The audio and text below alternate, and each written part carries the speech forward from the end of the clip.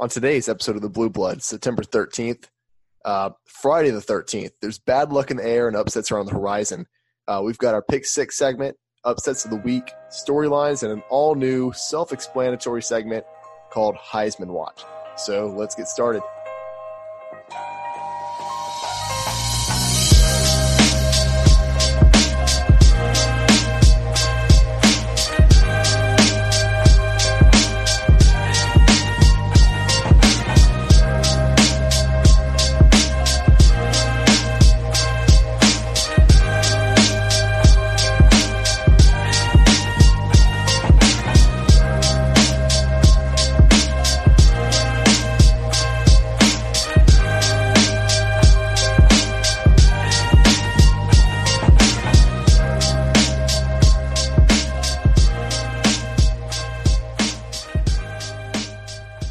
All right, so on this week's Pick 6, again, this is our segment where we talk about 6 matchups or 6 of the best matchups of the week that, Zach and I choose.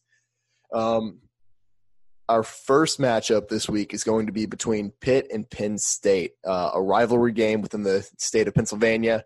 A once pretty lively rivalry. Now it kind of seems dominated by one side. But this game's going to be at 11 a.m. on Saturday, and Penn State is a 17-point favorite in this one. Zach, what are your thoughts on this?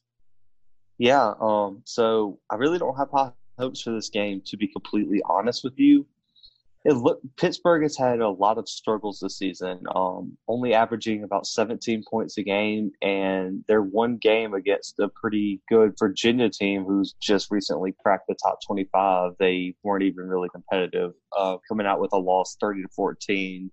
Well, and that game was actually pretty good in the first half. I believe that Pitt had a lead going into halftime, and they kind of blew that in the second half with sloppy defensive play. Yeah, I completely agree. Toward the end there, Virginia just overall looked like the better team. But Pitt's defense hasn't really been their problem. Actually, for this game, I think it's really going to be a defensive battle. Both teams are allowing under 300 yards per game. But the only plot twist to that is that Penn State's averaging 62 points per game, but I think that's highly inflated by a string of playing some not very good teams. So I really think this game is going to be a low scoring defensive struggle. I can see that definitely. And I do think that Penn State is a very overrated team this year. They're coming in this week ranked at 13 in the nation. I don't see them finishing this way. I don't see them finishing any higher than 13. I could see them finishing unranked, especially with the schedule they have to go through in the Big Ten, East. But we saw them last week come out and struggle against Buffalo in the first half. And as a matter of fact, they were losing 10-7 at halftime against Buffalo. Yeah, so I also agree that Penn State might be a little overrated. The voters, the pollsters, they really didn't seem to take into account the amount of talent this Penn State team lost over the past few years. I think quarterback Sean Clifford is a very good player, but he's not Trace McSorley. And they don't have a player like Saquon that they have had previous years. So I really think the loss of talent plays a way bigger role in Penn State's struggles this year than people are giving it credit for. Right, absolutely. And so I think that the players to watch in this matchup are going to be actually Pitt's quarterback, Kenny Pickett, who looked great against an Ohio team last week. But, we have to remember it is Ohio. That is a MAC school. But he went 26 for 37, 321 yards and a touchdown against them last week. Yeah, I completely agree with that. The biggest thing for me is what is the perception of this game outside of Pennsylvania? Will a Penn State win boost their rankings and maybe give a perception that this team is not overrated? Or will it even matter? Will people look at Pittsburgh's struggles against Virginia and the not so impressive season and just chalk this up to Penn State playing a lesser opponent? Right. And you say lesser opponent, but this is a Pitt team that went to the ACC championship last season. I mean, they played Clemson in the ACC title.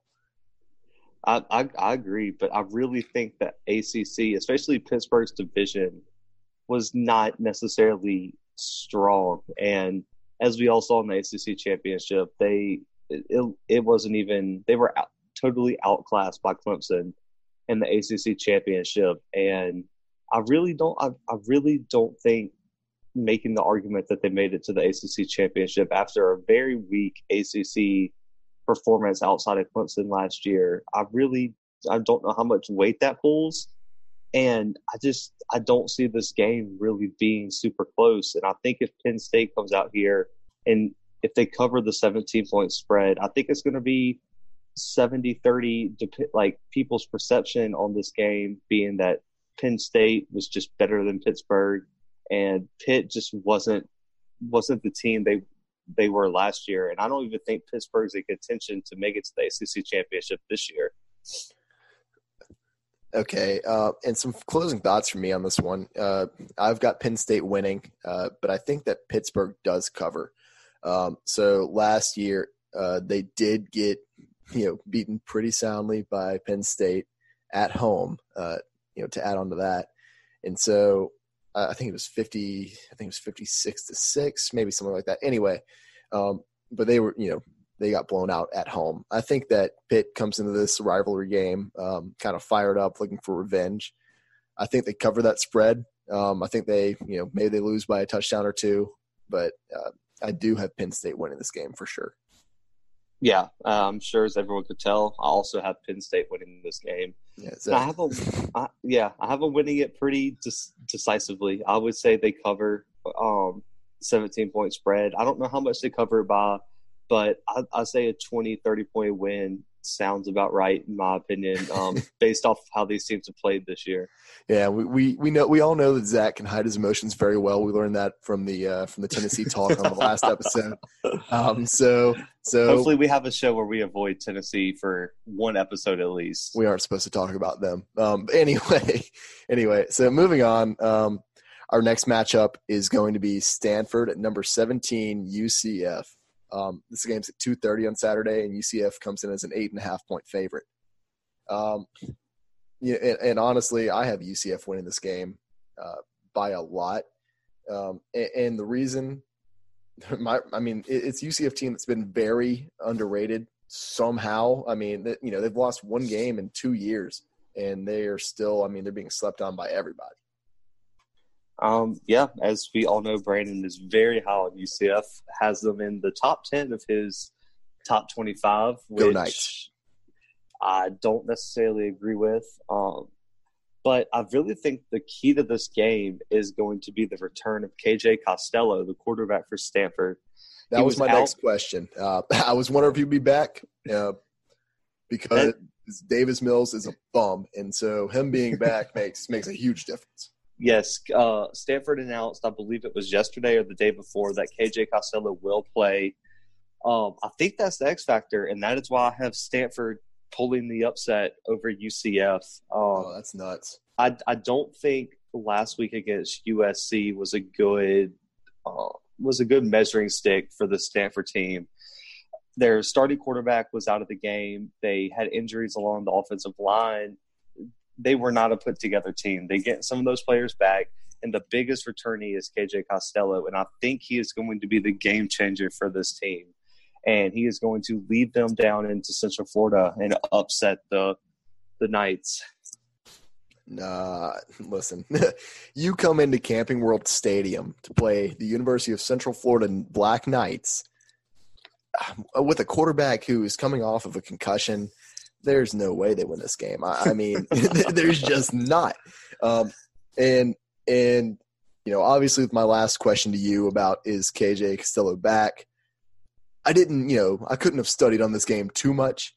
I'll say it again and again. I'm a heart guy, not an analytics guy. I'm not a nerd. And so UCF wins this game by 1,000,000 in my opinion. I don't think they blow a game in Orlando. Yeah. Well, as everyone knows, Brandon's the heart guy. Your boy here is the analytic guy. I will claim down to earth. I will claim like the nerd role. I will claim the nerd role. As a as the guy here who's in graduate school, I will claim the nerd role. Oh, sick And man. Anything else? yeah, right. But the thing I am worried about, even though I have Stanford pulling the upset, is Costello has to lead this offense to better production. This season, only 18 points per game and only 115 rushing yards per game. So the running game has to help Costello out. And I think the Stanford offensive line gets the best of the front seven of UCF, and they actually are able to run the ball and take some of the pressure off Costello. And I think Stanford just makes some plays at the end. I don't think it's a big win. I think it's going to come down to the fourth quarter, and I think Stanford's going to wear down this UCF team and sneak out with a win. All right. Well, I don't have any more thoughts on this game. Obviously, I think Zach's being ridiculous right now. Do you have any closing thoughts on this? No, man. Let's go Stanford. Let's pull off the upset. Go Stanford. Cardinal. Yeah. Go. Let's go. Yeah, right. I don't even think they have like a cheer. I think they all just study their textbooks in the crowd and look up, and if they win, they just like cheer a little bit. Then they all go back to the library. They just hang out. in the Bay Area. That's what they do. All right. Moving on, we have another matchup at 2:30. And what's going on with all these early Pac-12 games? I think they're tired of playing at 1 o'clock in the morning, man. I mean, that Washington Cal game didn't finish till like 2 o'clock in the morning on the East Coast. But those are the best games because those are the games that you're chasing after a long day of losing all your matchups, all your picks. So those are the ones that bail you out. You got to remember, man, the playoff committee isn't made up of frat gods, man. They're made up of people with 401ks that go to bed at 8:30. So I'm not degenerates. Okay. Yeah, way to attack me. All right, so we have number 24 USC coming in as a 4-point favorite at BYU, so in Utah. And my pick is USC for one reason and two words, and that is Keaton Slovis. This quarterback put on an absolute show last week against Stanford. Yeah, my notes verbatim is Keaton Slovis wins game. It's not even USC wins the game. It's Keaton Slovis. I straight up wrote I wrote two words, Keaton Slovis. so I did a lot of research on this one. Yeah, this USC team, the sky's the limit with this kid. If he keeps growing, this could be one of the feel-good stories of the year where this kid comes in after an unfortunate injury to their starting quarterback, JT Daniels, and this kid could lead them to the Pac-12 championship and a chance to get into the playoff if they keep winning. They have the schedule. I believe they're the only Pac-12 team that I think has the schedule and hasn't lost a game yet that has a chance to get to the playoff. And beating a BYU team on the road is another notch in their belt, in my opinion. I think going to an environment like BYU, where we saw Utah go earlier this season and pull out a win, I think this could be a game where they show that they can go on the road and beat a pretty strong Power 5 team. No, and I honestly think the same thing about USC. I think that Keaton Slovis has the star power, and he's that good of a quarterback as a freshman that you see USC's head coach Clay Helton come in on the hot seat, on both of our hot seats actually, in our when we introduced that segment, but he may not be on the hot seat actually if they can pull this out. I agree. I think the way Keaton Slovis is playing, they could get to 9-3, 10-2, 11-1, and I think that's enough for Clay Helton to keep his job. I don't see Clay Helton being fired this year. They might have to wait another year on the whole Urban Meyer hire. No, he'll wait. He wants to spend time with his kids. That's what he said after leaving Florida and Ohio State. So I don't know how many kids this dude has, but they must have a lot of time on their hands. Keeps popping them out. Time on his hands. I think the big thing is both these teams had emotional wins last week. I said I hope they didn't come up on the show, but here we are with BYU beating Tennessee last week in overtime in Neyland, and USC having a dominating win over Stanford. I think both of those are big program-defining wins of the season, and let's see how they rebound and how quickly they gather focus on this next game and who comes out ready to play. It is crazy though to see Utah go from playing a somewhat decent playing a decent matchup against Utah. I'm sorry, BYU playing against Utah in a decent matchup to them going to overtime with the team who shall not be named. I think this is a very inconsistent team, and I think we get that a lot with BYU. But I think their defense this week is going to have to come up big if they're even going to have a chance against this USC team. I mean, this offense might be unstoppable, especially in the Pac-12 if Keaton Slovis keeps playing the way that he's been playing. I agree. I believe, if I had to say, I would say the better offense will win the game, and in my opinion, that's USC by a mile. By a million, yeah. Yeah, I think they cover. I really don't see this being a close game. It was 30-12 for Utah over BYU, and I think USC can put up a 34-13, something like that, where it's really not even close toward the end of the game. And I think Keaton Slovis has another big game, and USC moves up in the rankings again. And they're going to start sneaking up into contention into the top 15, top 10, and it could be even further if they start beating these teams later in their schedule. Absolutely. Any closing thoughts on this matchup? Nope. USC by a million, as you would say. You're right. And so my pick was USC, and they do cover. It's a 4-point spread. Of course they cover. Are you kidding me? All right. And after this, we have number 19, Iowa, who comes in as a 2-point favorite against Iowa State in a 3 p.m. matchup. And this is College game day, and Zach has told me before recording that he has some issues with this game being at 3 p.m. Yeah, the last 2 College game day games were primetime games on ABC. This game is going to be better than a lot of the games later that night. And I really am upset that they put this game at 3:30, but it's okay. I understand it's Iowa, but why not keep the streak of competitive primetime games on the primetime slot on ABC or ESPN or Fox? I don't care where you put it, but give us something to watch later that night, man. I just don't understand it. Before Zach gets too riled up, to your point, this is going to be a very competitive game. We see an Iowa team that has looked pretty strong this year, going against Iowa State, who struggled their first week, went to triple overtime with Northern Iowa. And not only that, I mean, they took a week 2 bye. I guess they had a week to prepare for Iowa, but it's a week 2 bye. I don't know how prepared they can get after almost blowing a game to Northern Iowa in week 1. Yeah, they did not look very impressive. Iowa, on the other hand, like you said, looks very impressive. I really think the quarterback battle is going to determine this game.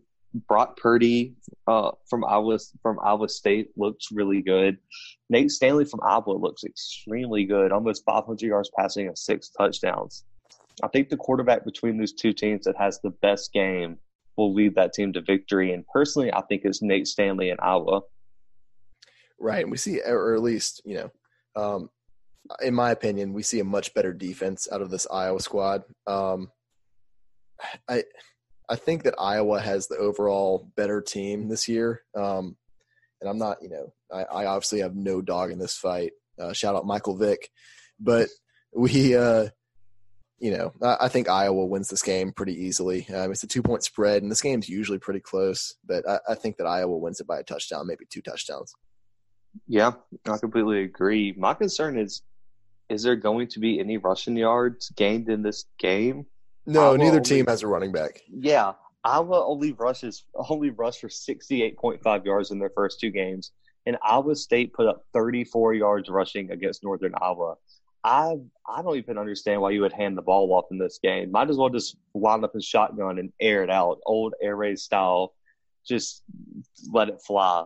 Because it looks like neither of these teams are getting anywhere on the ground. Yeah, say goodbye to any pro-style hopes you may have had in this matchup because, honestly, there is no running back game from either team. But their quarterbacks, they make up for that. These are 2 quarterbacks that, they look pretty good. I totally agree. But like I said, I think Nate Stanley's going to outplay Brock Purdy. And I just think Iowa's a better team overall than Iowa State. I think there's a little bit of home field advantage, but I have Iowa pulling this out by probably a touchdown or so.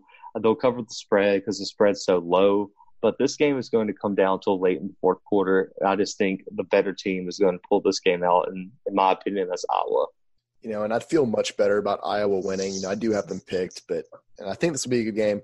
I feel a million times better about them if they were playing at Iowa with the hospital. Something about that's so special to me. I feel like, I have a theory that they cannot lose when they play at home because of that.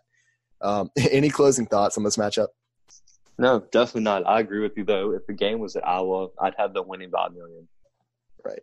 All right, moving on to our fifth game. At 6:30, we have number 1 Clemson going to Syracuse. Clemson's coming in as a 27.5-point favorite. I'm obviously going with Clemson on this one, but I think the spread's that's a big spread, especially coming off the game last year. Clemson covers. Clemson by 50, Clemson by 100, Clemson by 300. That's bold. Have you seen Trevor Lawrence this year? That's the thing. I think Trevor Lawrence lights it up. I think he is tired of hearing people like us who can't throw a football as far as some idiots, just two morons talking crap about him. He's like, you know what? I'm throwing for 400 this game. Just two degenerates just talking about a kid younger than us. Right? Like I never thought I'd be that guy, but Trevor Lawrence has not played well this year. Only 436 yards, and he has more interceptions than he does touchdowns this year. That's not a strong performance considering he came in the overwhelming Heisman favorite. Right, and last week we didn't even see a great performance from Travis Etienne out of Clemson. I mean, they play Texas A&M. That's a tough defense, especially under Coach Jimbo Fisher. But this Clemson team, I think they win pretty soundly. I think 4 touchdowns is kind of I think that's almost ridiculous. And I understand that Syracuse isn't the team that they've been, in past seasons. And I don't think that there's very much weight to the argument that the game was very close between these two last year. I mean, this is the first game that Trevor Lawrence really got to play in for Clemson last year. And not only that, but, we saw him share time with another quarterback. We saw him share time with Chase Bryce last year. He only threw for 93 yards, and Clemson struggled, but, you can't really do anything when you don't have one quarterback who's running the offense, and especially not when you have a true freshman in his first game ever. Yeah, people forget Trevor Lawrence got knocked out with a concussion mid-second quarter. Oh, that's tough. Yeah, so that's the reason why he technically shares snaps with the backup. And so Clemson won that game with their third-string quarterback, which should speak volumes about the amount of talent they have. The only reason I have Clemson covering is this Syracuse defense has been god-awful. 442 yards per game allowed, and Clemson's offense is already averaging 510. I think Clemson blows the lid. A lot of people are talking about the potential upset watch because in 2017, Syracuse knocked off Clemson at home 27-24. It's not going to happen. Clemson will cover, and Trevor Lawrence will have a rebound game for 2 quarters before he's set just in case. All right. Any closing thoughts on this matchup? No. All right. So moving on, we have number 5 Oklahoma, who is a 23.5-point favorite visiting UCLA at 7 p.m. And oh my goodness, Oklahoma is going to score 1 million points on this terrible, terrible UCLA defense. Yeah, Oklahoma's offense is averaging 700 yards per game this year, and UCLA's defense is allowing 400 yards. They might put up 1,000 yards offense that's if they're nice and bench Jalen Hurts after the first quarter. I thought you were going to pull a me and say they were going to score 1,000 points, and I was like, dude, you're on my level now. I love this podcast now. No, Jalen Hurts they might as well give Jalen Hurts the Heisman after this game. His stats are going to be so ridiculous after week 3 that it's going to literally, they're just going to have to etch his name on it right now. They might as well just have the Heisman ceremony on right after the game. Just have it all on UCLA's field. I made a chart for my notes on this one. These are my only notes. I have one thing written underneath it, but this is a majority of my notes. I just wrote UCLA bad, Jalen Hurts and CeeDee Lamb, good. And so, based on my elementary math skills, I'm going to go with Oklahoma on this one, cover the spread. I mean, they might win by 1,000. You might be right. I mean, Chip Kelly has to get his stuff together. He needs to be fired. He does, and I think, and I've been thinking about this a lot, been looking into it a lot. I think that he went to the NFL and then came back to college, but he's still trying to implement, NFL plays into college systems. I mean, he's taking professional plays and feeding them to literal amateurs, and they just can't. I mean, they can't run them. No, and the fact that he has no signature wins so far at UCLA, like there's not a win that UCLA has had because they've only had 3 since he's been there. You know how bad you have to be and you mentioned this in another episode about how UCLA is kind of the bottom feeders in the Pac-12 now, about how they don't get any recruits. Do you know how bad your team has to be, especially UCLA? I mean, that's a big name. You know how bad you have to be to not get any recruits? Very bad. And I really think it might just be his personality. He wasn't really liked in the NFL. He really wasn't liked at Oregon, really. A lot of people went there because of the name, because of the uniforms, because of the system that got people to the NFL. And I feel like now that he isn't winning, why would you go put up with his BS if he's not someone you want to play for if you're not winning? So I think it's all come full circle for Chip Kelly, and I think he might be out of here this year because they're about to start 0-3, and I don't see where it gets much better throughout the season. Yeah, and my closing thoughts on this one, I guess I'm just going to say I'm going to reiterate this point. UCLA bad, Jalen Hurts, CeeDee Lamb great. And so that's our Pick 6 segment. We remain pretty consistent, Zach and I do. I usually pick the favorites. We disagree on one game, and that's probably how it's going to be because we're stubborn. But moving on from this, we've got our next segment. We've got our upsets of the week, and I'll let Zach go ahead and start with this one. Yeah. So every week, me and Brandon are going to give you one game. Both of us are going to give you one game each week that we think the underdog is going to win the game. And mine, I would say, probably isn't one that's on a lot of people's radar. It's an 11 o'clock kickoff down in Starkville, Mississippi. I have the Kansas State Wildcats coming into Starkville and upsetting the Mississippi State Bulldogs.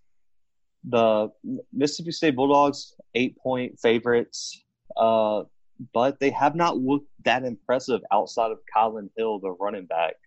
They had a sloppy 10-point win over Louisiana Lafayette in the first game of the season, and for the most part, struggled against Southern Miss up until late in the game when they pulled away. Kylan Hill has over 300 yards rushing and 2 touchdowns.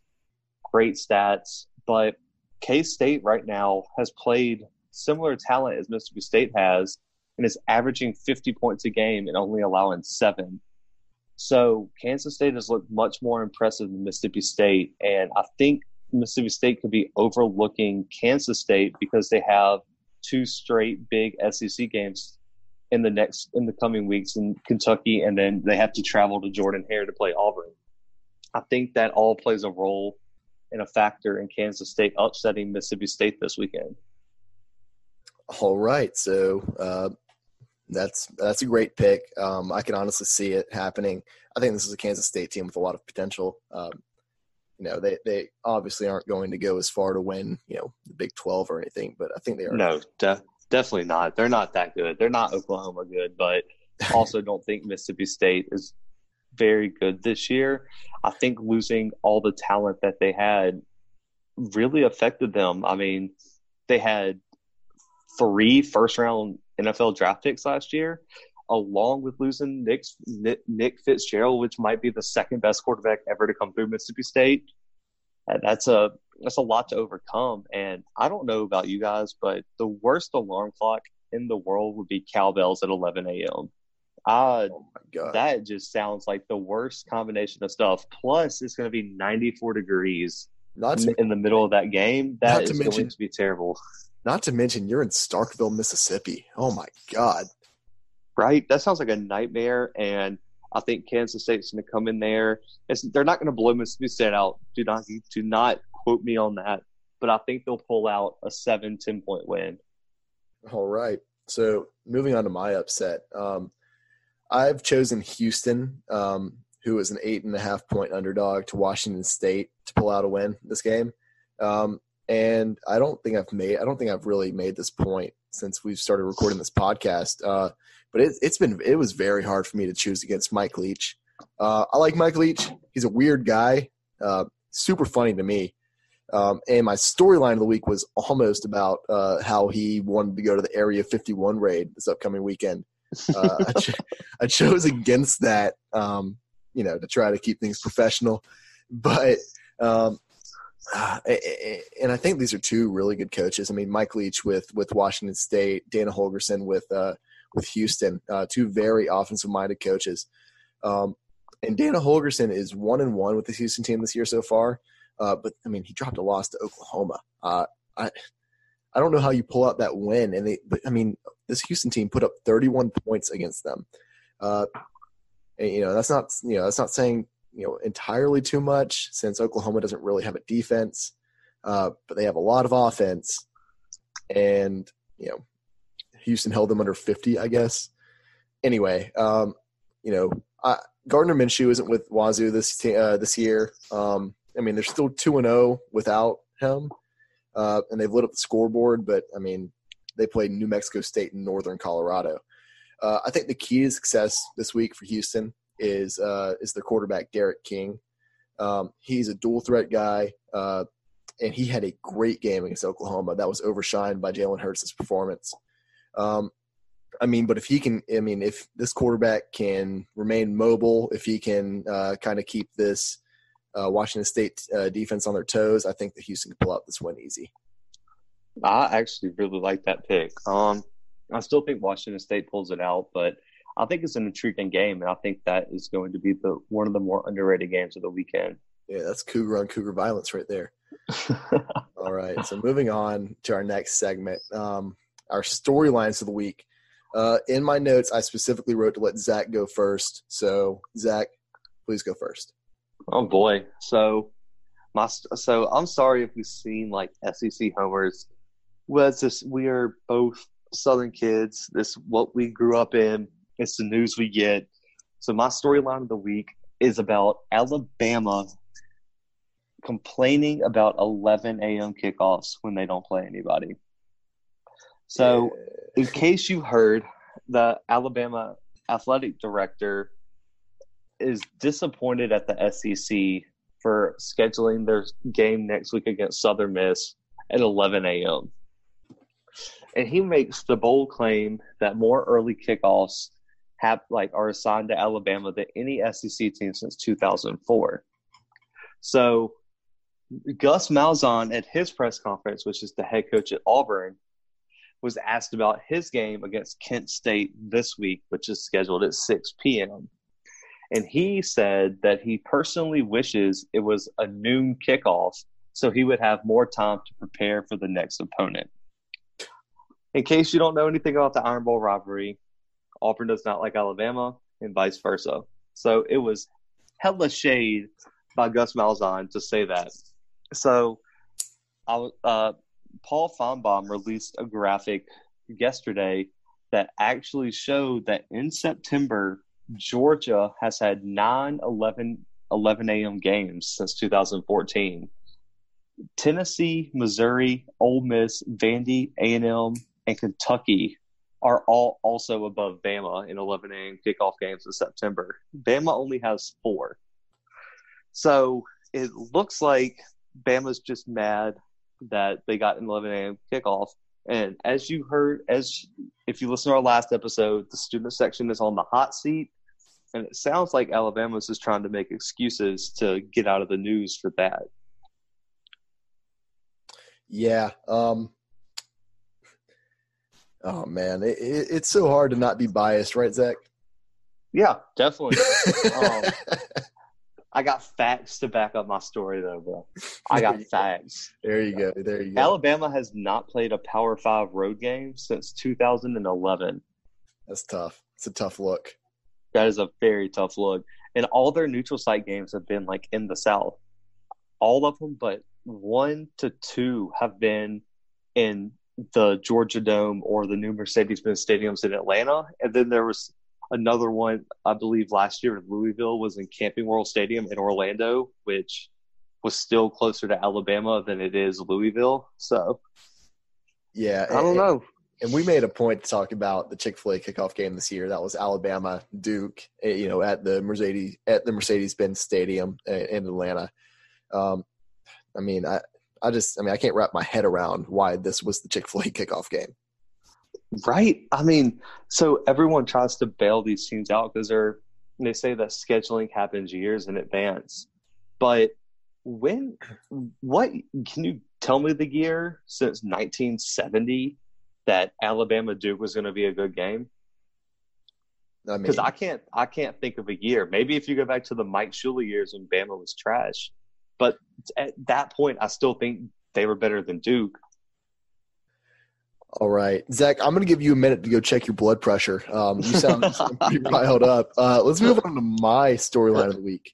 In my storyline of the week, juxtaposed to yours, I know that we're Southern. I know that we are from the South.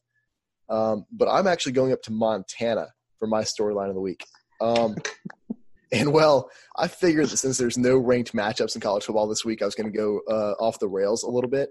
And my storyline of the week is that I guess dad jokes are back in a big way. Recently, a compilation of the now retired Montana Tech coach Bob Green surfaced. And it's literally 5 minutes of this man cracking the best bad jokes to reporters. And before we go any further, I want to stop and analyze that part real quick. Who in this world is a Montana Tech beat writer? I mean, I know that Zach and I are out here producing a podcast, to our 50 listeners every week or bi-weekly, really. But I mean, we're not Montana Tech beat writers. Anyway, before I get on my high horse there, not only that, but what part of the country is Montana in, Zach? Because I mean, it's in the north and it's in the west, but it's definitely not in the northwest. As far as I'm concerned, Montana, Idaho, and Wyoming are still in the Wild West. I mean, I'm sure there's shootouts somewhere in the saloon. I don't really know what goes on over there. Does anyone live there? I don't think so, man. No, anyway. I've never met someone from Montana, to be honest with you. I've met a lot of people. No, I guess that's my new conspiracy. Montana doesn't exist. But anyway, Bob Green has been making jokes like, well, this game has been like your mother-in-law driving off a cliff in the Cadillac. We're conflicted. I mean, how do you not laugh at that? And everyone's favorite, my favorite fourth down play is when we punt. It's our team's best moment. And so I guess my storyline has turned more into a story time. But I'm sure that all of our listeners out there have heard this guy somewhere, probably on Facebook, because your one uncle who just shares jokes, like he uses this as his platform to share funny videos, has posted it. And so I wanted to talk about that for a minute. There's no ranked games. I don't know what I'm going to do this weekend. Bob Green, what's the opposite of the hot seat? Because that's what this guy's on. He's a Hall of Famer. Yeah, Hall of Fame. I'm inducting him. Is Montana Tech a high school? Because it's got to be, right? I don't know, man. Like, no chance it's accredited. There's no way. Like, outside of, like, I really, like, thinking about Montana, like, I don't think of anything. Like, if you, like, describe Montana in one word, I'd just be like, Montana. Like, you could always describe it with his name. Like, I can't even name, like, one reason to go there. I mean, no, I guess to say, like, I've been to Montana, like, ooh, okay, you should put that on your resume, bro. Like, like, you want to go see some, like, moose? Like, I don't know. Is Montana one of those states where they pay you to move there? I don't know, man. I know, like, I heard that, like, okay, so just fun fact since we're going on story time, guys. Sorry, I know this is a college football podcast, but I heard there's parts of, like, Montana with no speed limit because, like, literally no one lives anywhere near it and, like, you won't hit anything. That's awesome. They just built their own Autobahn. There you go. But we should advertise that. Like, that should be their revenue. Like, I don't even understand what Montana does to even support the state. I mean, maybe it doesn't. Like, maybe when you drive, like, you just hit forest and you're like, oh, this must be Montana. Yeah. Okay. Let's move on from this. I'm making a Montana Tech shirt too, so watch out for merch dropping soon. Let's move on to our brand new segment. Pretty self-explanatory. So self-explanatory that I won't even try to explain what it is. We've got our Heisman watch here. I mean, if you can't figure that out, turn this podcast off right now. All right, and Zach, let's do snake on this one because I'm feeling it. I'm ready for it. Let's do it. All right, you go first. So, me and Brandon will each. So I will explain it since so don't turn off the podcast. I got you with some definitions. We'll each present our top 3 Heisman players that are in like the Heisman watch for us. So if we had to pick 3 players to go to New York right this second to go for people to vote on for the Heisman, these would be our 3 players. We're going to do this weekly on our recap episodes. We wanted to wait till at least 2 weeks happened, so we had some stats, so we didn't go into week 1 and be like and overreact and send the Maryland quarterback to New York because he beat Howard 79-0. So we held off on that, and so we will start from the number 3 and go up to number 1 for each of us, which would be our Heisman winner at this point. So my number 3 player is Jonathan Taylor from Wisconsin. Okay. He has been dominant. I know that this has been a quarterback award recently, but if there's a running back in the country that deserves this award or a chance to win this award, it is Jonathan Taylor. He has 8 touchdowns rushing and receiving and 237 yards rushing at this point for 2 games. Not terrible. That's over 100 yards per game if you can do simple math.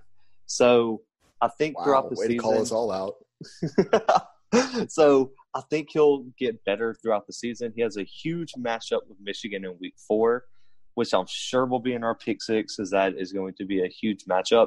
And I think that is where he will have his Heisman defining moment. And I actually think that Jonathan Taylor could get to New York at the end of the season. Right. And so with my number 3 pick, I'm going to go with, and this may come as a shocker to everybody, I don't even know if you've heard of him, Rondale Moore out of Purdue. He's a wide receiver, and like you said, this has been a quarterback award year in and year out recently. But if a wide receiver is going to win it, I think it's going to be this man right here or CeeDee Lamb. I guess Jerry Jeudy maybe. But Rondale Moore, this season alone, I mean, he's had 24 receptions for 344 yards, and that's through 2 games. He's averaging 14.5 yards per catch right now. Only 2 touchdowns, but I mean, if you're moving the chains like that on every single catch, I mean, he's a very reliable target. And I think that he has a serious chance to win this award this year. I mean, he's coming in at a 5'9" receiver. I mean, you don't see that nowadays. And so, Rondale Moore, keep your eyes on him. I wanted to throw a dark horse in there. So that was my number 3. And since we're doing it snake style, I'll go ahead and go with my number 2. We got lost in the snake again. We keep doing that.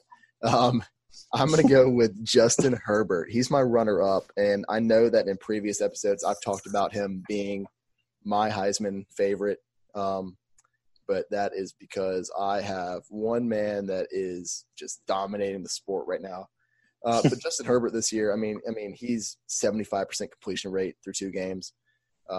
He's 47 for 63, 552 yards. I mean, that's an average of 9 yards per throw. 6 touchdowns. I mean, I think coming into the season, everyone chose Justin Herbert as one of their favorites to win the Heisman. But I mean, I think this guy is seriously talented. And I think that his O-line gives him a much better chance of winning this award this year. That is a bold pick. Bold, because I don't think he's in the top 5 at this moment. Like maybe if you consider preseason, but if we're talking about just this season, I don't think he's top 5. I think the quarterback that I'm about to name has played 1,000 times better than him this year. I mean, I feel attacked this episode. I'll be honest. My number 2 for all you people out there, and this is my pick to like.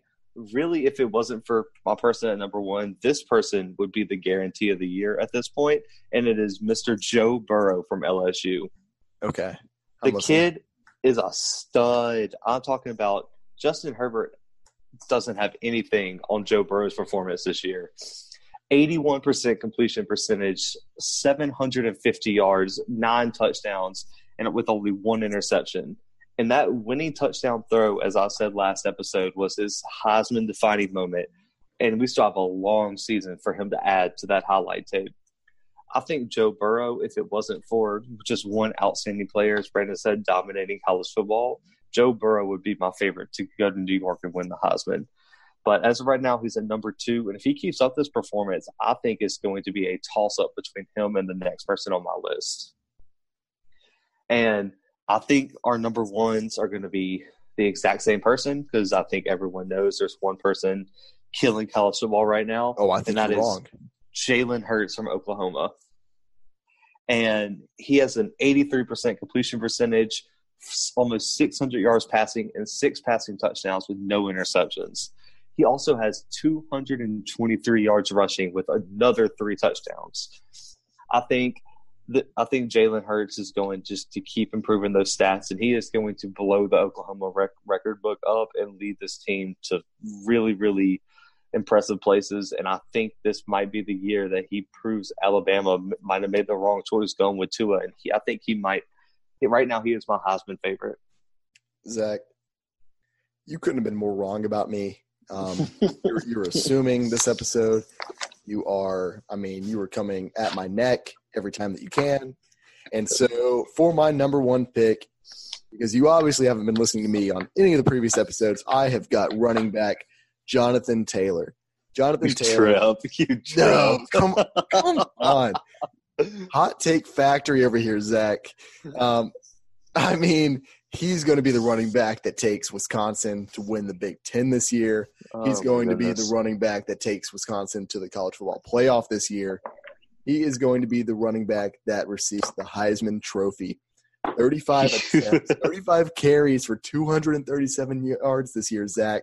That's 7 yards a carry. That's 5 touchdowns. He has 3 receiving touchdowns. You said it. He's your number 3.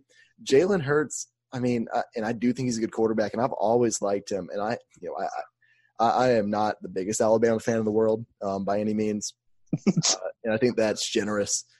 But Oklahoma has played.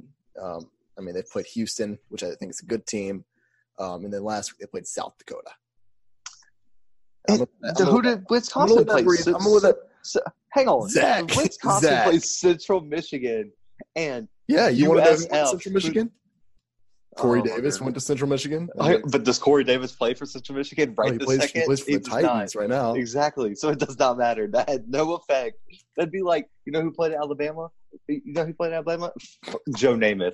Does that help? Does that help anything? No, man. Zach, hear me out, okay? Okay? Jonathan Taylor, oh my goodness. And everyone knows I'm super high on this Wisconsin team. For no reason. After this weekend, when Wisconsin beats Michigan, it's gonna be embarrassing. Jim Harbaugh, I agree with you here. I think Jim Harbaugh's out of a job after this weekend because Wisconsin is going to embarrass them. It's next weekend. It's next weekend. Dude, do you really want to get into this right now? Because you've been coming to my neck all episode, Zach. Oh man. I just don't understand. I don't understand how you have Rondale Moore, Jonathan Taylor over Joe Burrow and Jalen Hurts. Zach. And you have Justin Herbert over Joe Burrow and Jalen Hurts. Let my takes breathe, Zach. Oh, man. Let him breathe. Wow. Let him breathe. As co-founder of this podcast, I'm requiring all employees to take drug tests after tonight. This is ridiculous. All right. Well, we'll go ahead and end the podcast here. This is a little bit of a shorter episode. We're used to running for an hour and a half, but this week we shortened it a little bit. I think that this has been a fun episode. This has been a weird episode, but it's been a fun episode. Yeah, it was definitely a good change of pace. We don't just want to bore you guys with statistics and just constantly being super, super serious. So we're going to try to bring y'all a little bit more a little bit more diverse content. We'll still bring you the facts, the hot takes, our predictions. We'll still be constantly posting on social media about things we talked about. But we definitely wanted to kind of make it a little bit lighter mood so you guys don't listen to an hour and a half of yards per carry and how many yards per game the defense is giving up. We wanted to give y'all our true, honest opinions and put all our effort into this. So we definitely had a change of pace this episode. Right. Man, I was just trying to check the Instagram account to see how many followers we have right now. Someone tried to sign into my account from Bangkok. So check your passwords, guys. Cybersecurity is super serious. To be fair, we have 62 followers on Instagram as of right now. 62 followers. And you know what 62 is more than? It's more than 50. I promise you guys a live stream at 50 followers. We're not going to do that. Obviously not this episode. But coming up soon, we're going to try to build a little bit more of a following first. We're going to have, try to see if people are actually interested in watching a live stream. And if they are, Zach and I, we found ways that we can live stream the podcast. That way we can take questions. We can talk about maybe what y'all want to hear about. And on that note, even if you aren't interested in the live stream, our DMs are still open. We have our Instagram page. That's at @the_Blue Bloods on Instagram. We actually started a Twitter page. We should start posting content on it pretty soon. And I'll get the username out there. I told you guys the wrong handle last time. Apparently someone has the handle at @the_Blue Bloods on Twitter. We don't know what we're going to do about it. I'm just going to report them to Twitter, Zach. I don't really know at this point. Maybe they'll get taken off. We can steal it. I don't know, man. It's a calculus account for 2011, guys. So we'll get that handle for you. If you're a big math guy, if you're a big analytics nerd like Zach, maybe go follow the account still. There you go. You never know. You might get some good homework. Yeah, spin zone. But yeah, definitely be on the lookout for more Instagram posts coming your guys' way. We are so we took it into our own hands now. We are officially getting this thing on Apple Podcasts. Well, even if I have to take the paper myself to like the CEO's office, we are getting it on Apple Podcasts. We are barging into Silicon Valley in the coming weeks to I'm just bringing my laptop and I'm going to show them the podcast. They're going to love it, and we are going to be on Apple Podcasts before you know it. Yes, but right now you can catch our podcast on Anchor, Spotify, YouTube, and a new one that we just got approved is Pocket Cast. I know that Anchor is a free app you can download. Just create an account. You can find us on there. I know Spotify is a little weird. You might have to have a subscription, but just go out and find our content, man. YouTube is free. Just look up the Blue Bloods. We'll be on there. We post all our episodes on there. That's where we'll live stream eventually. So one big announcement me and Brandon have talked about, even if we don't do a live stream up until then, which we most likely will, our preview episode before rivalry week, the week of Thanksgiving, we will do a live stream to preview that big weekend of football. We will guarantee all that. We already have that in the works. So that will be a huge episode that we will live stream and do a bunch of fun stuff. And we may even have some special guests that episode. So be on the lookout for that. That is something y'all can look forward to. Special guests. Watch out for that. Another thing is that we are going to try to be producing more content. I know that we've been releasing the bi-weekly podcast. We're not sure what kind of content yet, but we want to keep our Instagram stream flowing. We want more and more listeners. We want to do more of what you guys want. And so to be able to do that, we are going to do everything in our power to produce as much content as possible. We already don't have lives, so why not make that even more true now and occupy all of our time with this? We already kind of do that with sports anyway. Yeah, no doubt. But just stay interactive. If you have any ideas, please reach out, comment on stuff. Let us know your opinion. Let us know who you think is full of it. Let us know your hot takes. We will give shout outs on podcasts for takes that we both really, really like and really find that it's out there. I might steal it. Who knows? Oh, man. But yeah, so we appreciate everyone listening. Thank you so much. Never in my life did I think I'd do a podcast where we'd even reach 5 people, and we're having 50 listeners per episode. That is mind blowing to me. So shout out to all you guys for being awesome. Yeah, I didn't really think anyone would want to listen to us talk. I thought this would just be a fun thing to do for us. But I want to thank everybody for listening. And I think that's a wrap.